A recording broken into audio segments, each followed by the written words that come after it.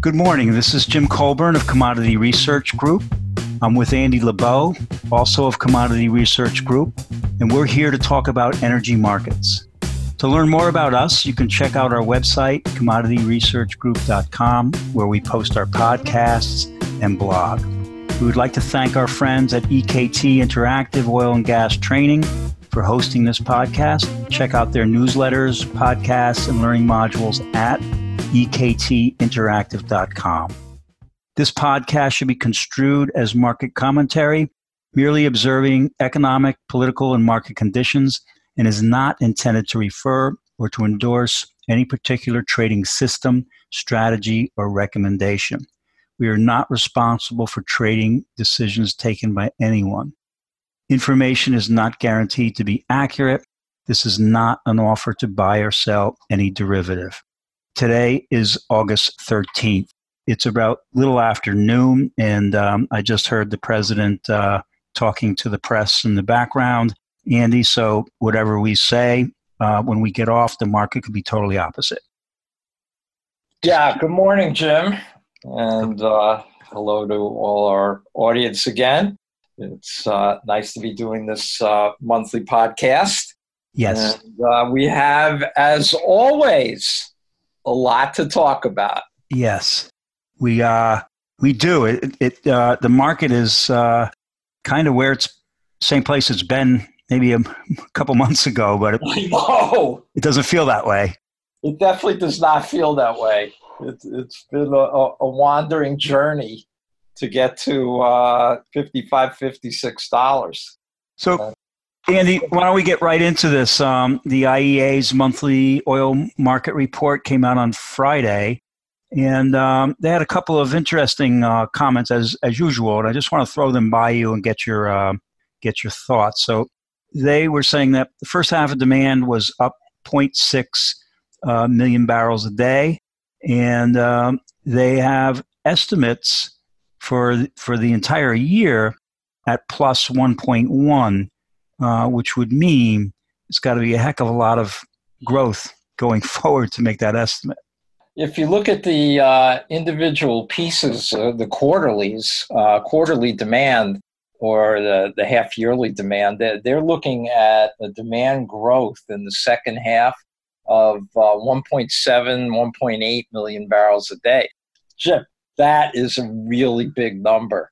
And frankly, I don't see demand growing quite that robustly. I think they are way overshooting on demand, and apparently so is the market. I think the real number is going to be closer to a million 3, a million 4, something like that, or maybe even a million a day. They're big. What they see, and to a certain extent, they're right. Is there's going to be petrochemical demand increasing as a result of some of the new petrochemical plants globally. However, whether or not we see any growth on the petroleum product side, transport demand, and diesel. Well, we'll talk about diesel with IMO 2020, but certainly gasoline demand is flagging, and I'm not sure we're going to see that big of an increase in underlying petrochemical demand outside of the new plants. Yeah, not to pick on these guys, but one other comment they had in there was the outlook is fragile, and the greater likelihood of there is a greater likelihood of a downward revision than an upward revision. And I'm just kind of wondering, why wouldn't you put your estimate where there's a 50-50 estimate? Yeah, exactly. You would think you'd come out with a lower number anyway. And traditionally, I shouldn't say traditionally, but I think the market is definitely looking for them to revise demand downward for second half, which will in turn revise the downward the call on OPEC crude, et cetera. But it isn't as though the market has really been looking for dynamic growth all year. We've had these earlier in the year, yes, before the before the trade wars really worsened. Obviously, we made highs in the near $74 for Brent earlier the year, and then the trade war intensified, and the market sold off pretty broadly. But I agree with you, Jim. I think they should be coming out with lower numbers, and they will. I'm sure subsequently we are going to see lower demand numbers from the IEA. Is it complicating the effort, the fact that many bought ahead of the sanctions? It was back in May. It seemed like people bought ahead of those and maybe are just working off inventories now or buying less after the sanctions. And is that possible? That's messing up the number. I think it's definitely possible. We did see some surges from India and China. India is now slowed down based on their latest crude import numbers. But those crude import numbers probably do reflect some of not buying from Iran as they go look for alternative sources. And you look at OECD inventories, they grew by 50 million barrels in second quarter. I think third quarter will probably see inventories net draw. So Jim, your point is right on. I think there was some, I definitely think there was some, and certainly within some of how the roller coaster action in this market that may also reflect changing demand patterns. So we have the news headlines of the trade war, and then the IMF downgraded their global GDP growth. They shaved it by a tenth of a percentage point. What do you see for world demand going forward now? You're saying? I think as I said, I think second half for next year, for this year, for 2019 is not.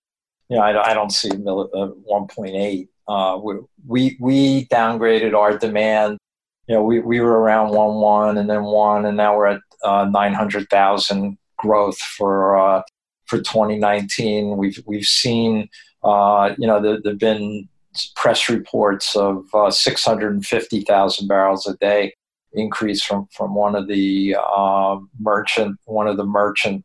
I think it was Trafigura or Vitol. I'm not sure, but they were talking about 650 a day. I think that might be a little bit low because there is going to be new petrochemical demand. So we're sort of sticking with the 900. Now, what that does, we still think that in third quarter we're going to see a decent draw on global inventories. The call on OPEC crude, if you look at the three big, the big three, the IEA, OPEC, and the EIA, is like 30.8 million barrels a day. I think that's a little relative to an OPEC production number of, let's say 29.9 or 30. I think 30.8 is a little too high. I think it's going to come in at something like 30.5. But that's still, we should be drawing stocks now. And I think this rally, to a certain extent, the rally we're seeing today, I think if you see WTI down near 50, relative to where we are in the third quarter, that to me is too low. Looking ahead for the fourth, so I'm not. I think 50 basis WTI, right? Basis WTI, yeah. I think 50 basis WTI doesn't really make sense given where we are in the quarter, and even in the fourth quarter, it looks as though we'll be balanced to maybe building a little, drawing a little bit. We'll see where the Saudis come out on their fourth quarter production. Having said all that, and talking about the demand, the IMF, the trade wars, where we are in demand, it's really, again, looking at WTI, it's really hard to make a case outside of geopolitical upsets that the market's going to get much beyond, the upper 50s to let's say 60, right? Which has been the high of the range. So, you look at a 50, 60 number and, 50 low to 60 high, Jim. Mm-hmm. It makes sense. Yes. Given where the fundamentals are, it makes sense. What doesn't make sense, but I guess for you and me, having watched these markets for, 30 plus years, is the extreme violence that we've been moving between in this range. Yeah. Just to confirm what you're saying, when we had that sharp down move in, what was it, August 7th, I think, earlier in the month, Right. We had a huge amount of volume trade in the option world and sharp down day. And what I found was interesting, once again, you had more puts than calls trade, but the call open interest was way above the put open interest in terms of increasing. So you can't, without interviewing every single person that's participating, you don't know for sure what's going on. But in general, it looked like people were using that decline to liquidate some put positions and put on some call positions. And to me, that looked a little bullish, which would go along with what you're saying, is that people don't expect the market to stay or get below, much more than where it had gone, below $50. Yeah, given the fundamentals, they're not bad enough to really, to see the market really, get much below 50. It's not to say that it can't go there. We know that it can.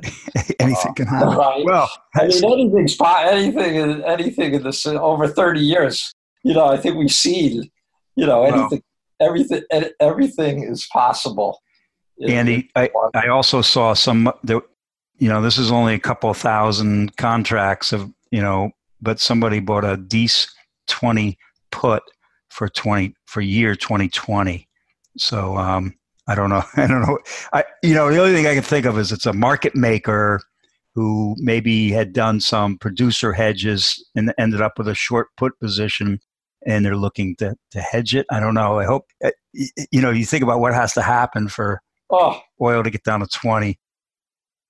I don't know. I put that on our blog, and I just, the headline says optimist or pessimist. So I don't. Yeah, to get down to 20. Well, yeah, if we go into a rip-roaring recession next year, negative growth, and all the markets start unraveling, and everything goes to one, right? Yeah. Well, it's correlations. Yeah. The correlations, just everything's correlated. Germany's entire yield curve has gone negative, and I'm trying to think, would anybody ever pay me to go long volatility? I'm waiting for that. That's like negative vol, right? I don't know. And that's not to say it can't get. I guess it can get down there if we do go into a horrible recession and U.S. production, really comes through it, in a very big way next year, and the sanctions are lifted from Iran, Venezuela comes back. I mean, there's a lot that could get it there. Yeah, it's hard to see.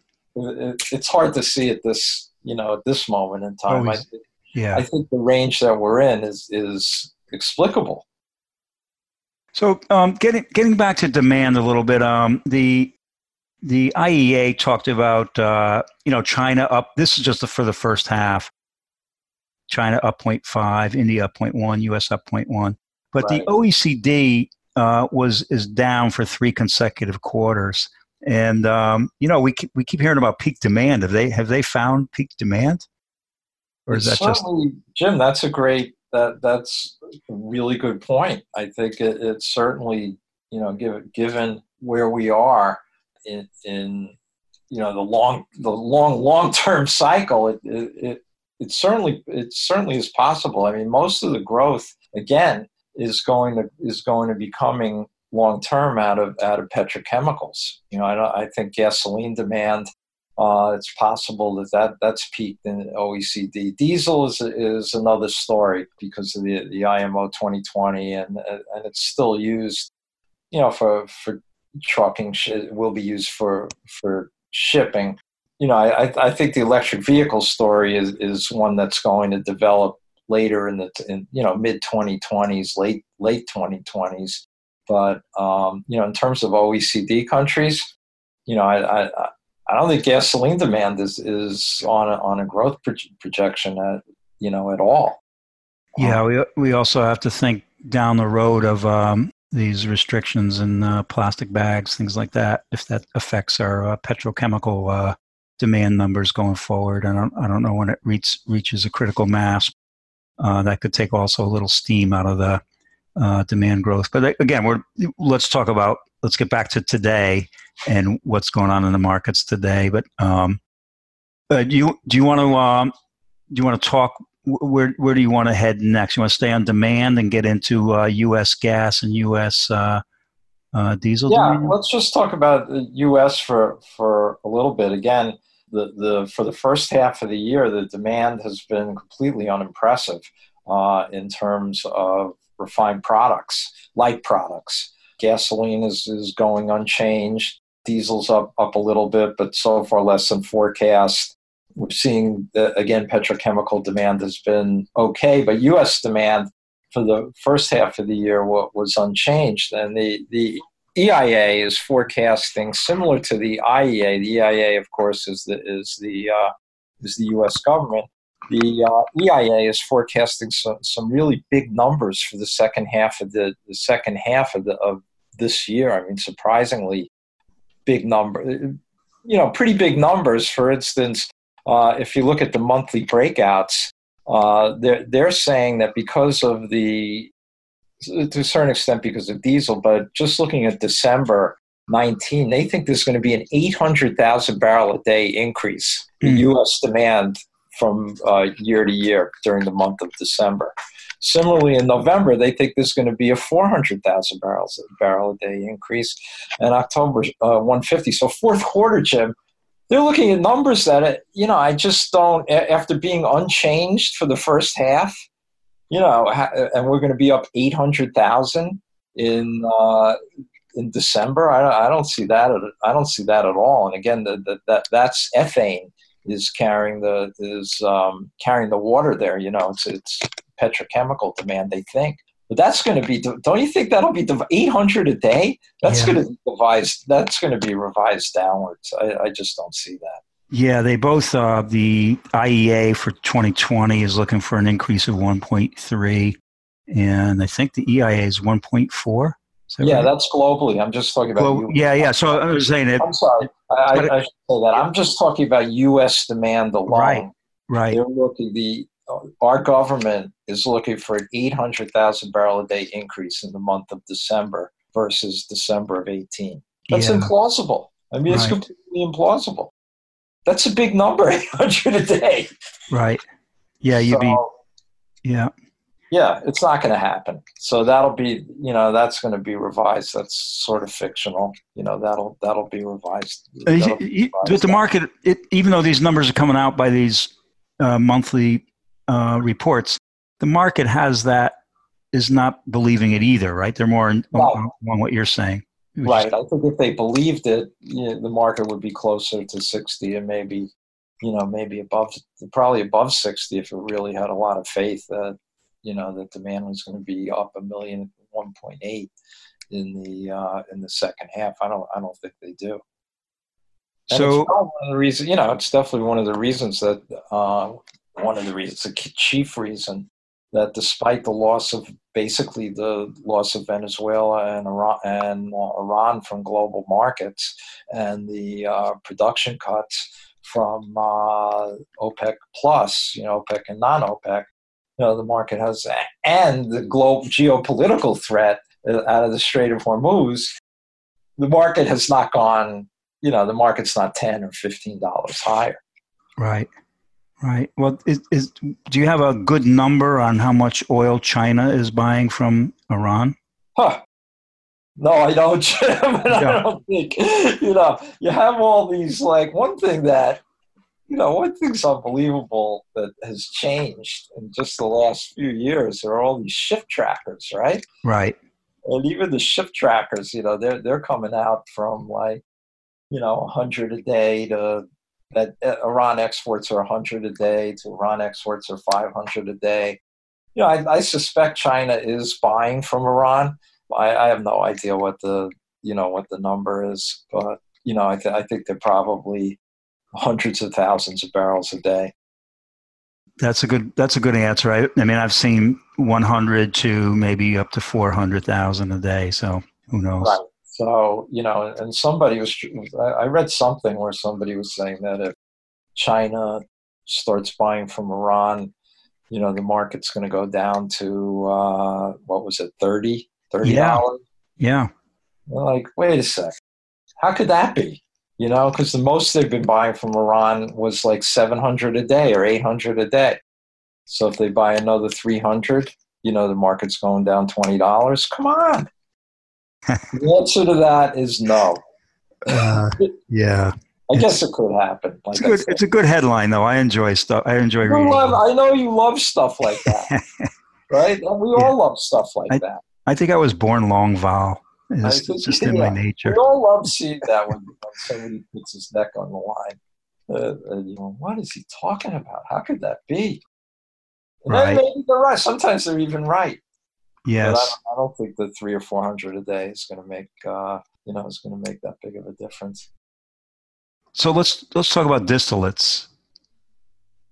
Okay, let's talk about distillates because we didn't mention we have this Philadelphia refinery shut down, and yet we still have no problem making distillate supply. I mean, it's probably they're making gasoline more than anything, but yeah, both like products, and this is a real problem. That could be a real problem here in the U.S. because we just went up. Runs finally. How many months this year, Jim, have we been talking about when are refiners going to get their act together? Right. And they finally did. They even with Philly out, they produced 17.77 million barrels a day, which is a pretty high. I don't know if it's a record or not. I didn't check, but it's got to be close. So that's over 1 million where it was, right? Right. I mean, we went up at like 800,000 last week. So, I think those numbers are going to be pretty strong here over the next few weeks before we go into turnaround. So, what does that mean? It means we're going to make a lot of light products. We're going to make the diesel. What was it? June or July was the highest. July. Yeah, July. They have record production of distillates, and then highest yield as well, 29.6 is record for July. Yeah, it's getting to wintertime levels. Right, and this is going to continue through August and into September. So right now, diesel is in pretty good shape. It's okay. The inventories are 137 million barrels. The 4-year average is 144 million.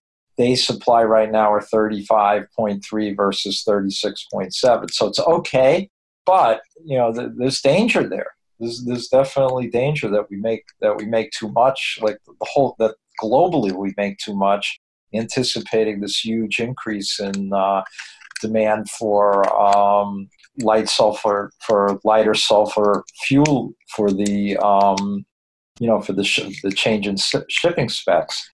And so that's something that, obviously we're all going to watch pretty carefully. Diesel stocks have just increased by 8 million barrels in the last few weeks.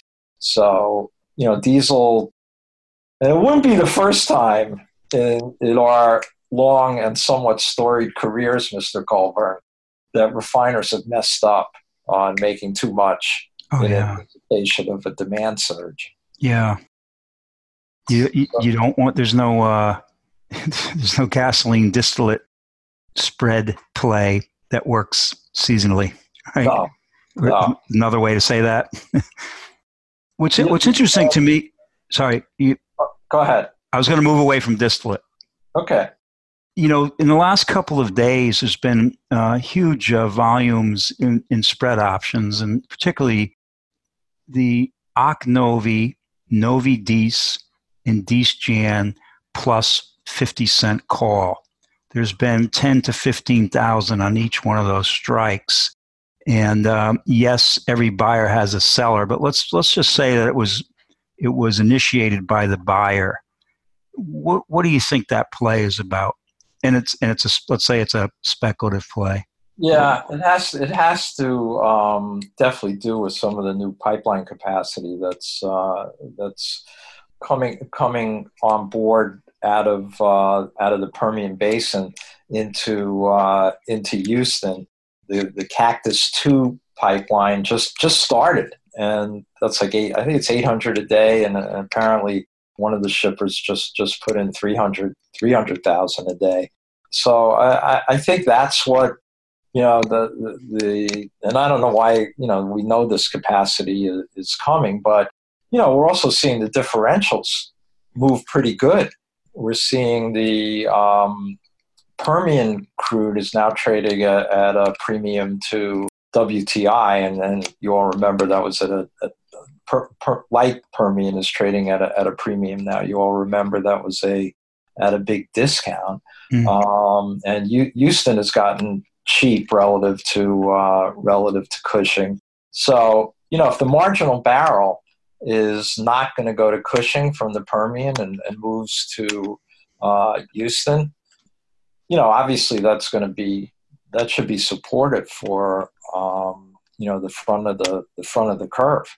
Yeah, so that those spreads are trading, let's say average around 34 cents, and it's a plus 50 call. So there's, it's not, and it has moved up. I mean, that spread has moved up. I assume it moved up with the refinery runs moving higher as well. Right, and refinery runs.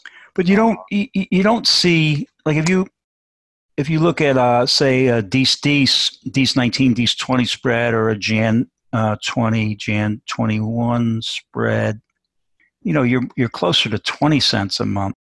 So it's not, hasn't, next year doesn't seem to have any, it's kind of hasn't moved in.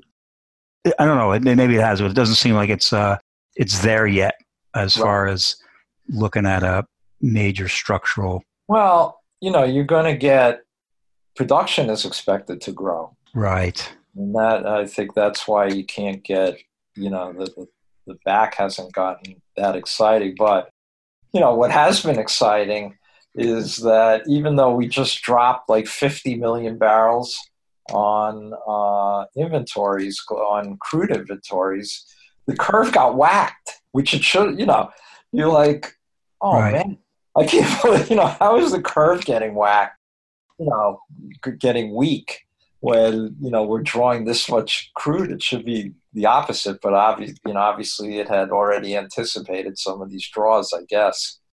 Yeah, it's been waiting for a while, but yeah. Just to quickly move over to U.S. Oil production, looks like the EIA is ratcheting down. This is where the growth is not as intense as it was. So basically they're saying we've been growing, expect to grow 50,000 barrels a month going forward, and it had been 100,000 from, say, August of 18 to July of 19. Right. So, yeah, I mean, they've definitely revised downward their production expects, I think, based on some of the really downbeat stuff that's coming out of the producers on, some of these father-child wells have not been coming, aren't producing quite as much as what some of these producers had expected. And, they're not, they've been, a lot of the big independent producers have been more and more downbeat. So I think the EIA is taking a cue from them. However, even with that, right now we're producing 12.3 million barrels a day, I think, on the last weekly. So they're looking at next May and June, they say, is going to be 13.2. So they're still saying that within a year we're going to be up 900,000 barrels a day. Yeah. Their year-on-year estimate is plus a million. Yeah, okay. So they're looking for 12.3 for 2019, 13.3 for 2020. So yeah, they're still up a million. Right. Yeah. So 1 million barrels a day, we know runs aren't going to go up, aren't going to go up all that, can't go up all that much because we're not building, we're building some added capacity, but nothing like that. Right.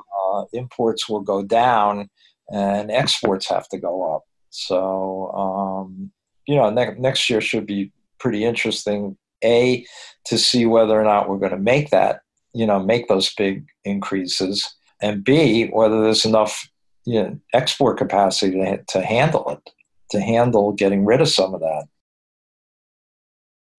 Andy, it looks like if I take your chat overall, it looks like you're still, despite all the craziness, you're looking at a market that's relatively in balance. It's not going to collapse, say, below. Listen, we said anything can happen, but maybe below 50 and not, you're not too excited about it getting above 60. Can I say, am I saying that right? Again, the Saudis, their sweet spot, what they'd love is they've revived the IPO for Aramco. So, they would love to see Brent with a 7 handle, and they would, they were so happy, I'm sure, earlier in the year when Brent was trading 74. And then they got undermined by, Trump, China, and, so some of the general slowdown. But, they'd have to cut production severely, I think, to get this up, to get WTI up to 65 to 70. And doesn't look like they're going to do that. They are going to cut production. It's unclear as to what the number is yet. They are under their agreements by by a bunch, right? 700,000 or so.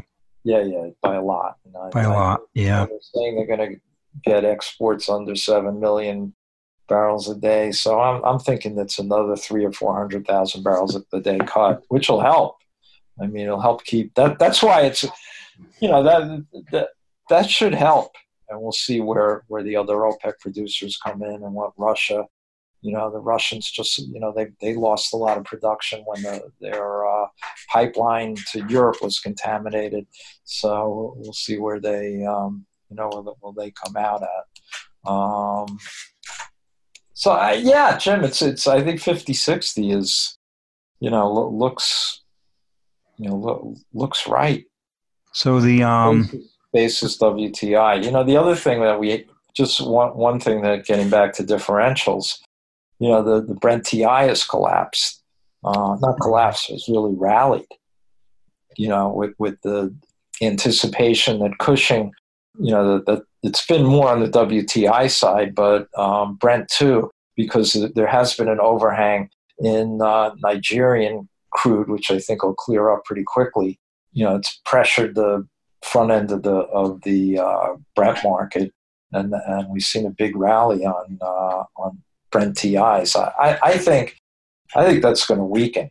Actually, I think WTI is going to weaken relative to Brent. As we get some more production cuts in Nigeria and Nigerian light clears up, but we'll see. Something to watch. Just one more thing in the options world continues the high for volatility. The high was when we came into this year, January 2nd, around 53%. The low was in April, down to around 22%. And Friday's settlement was 32.2. I think we closed maybe a little bit below that yesterday. And the historical volatility is up around 40. So we're trading the implied is below historical. That happens. It's it means the market's moving around more than what the option traders are thinking it's going to do forward. Going forward. So we'll see if this market comes down a little bit or not. But it has been, again, it's one of those markets where you look back and you're in the same place you were a few months ago, but you've been on this. What's the Coney Island roller coaster? Yeah, you've been on the Thunderbolt, something like that. Whatever it is, you've been on one of these crazy roller coasters. Yeah. So, anything else you want to say before we wrap it up? Nope. I guess, again, if you want to get a hold of either one of us, hit me up at alabo@commodityresearchgroup.com and Jay Colburn at commodityresearchgroup.com. Our website is www.commodityresearchgroup.com. And Jim, as always, it's been a pleasure talking to you. Sounds good, Andy. I'll talk to you next month.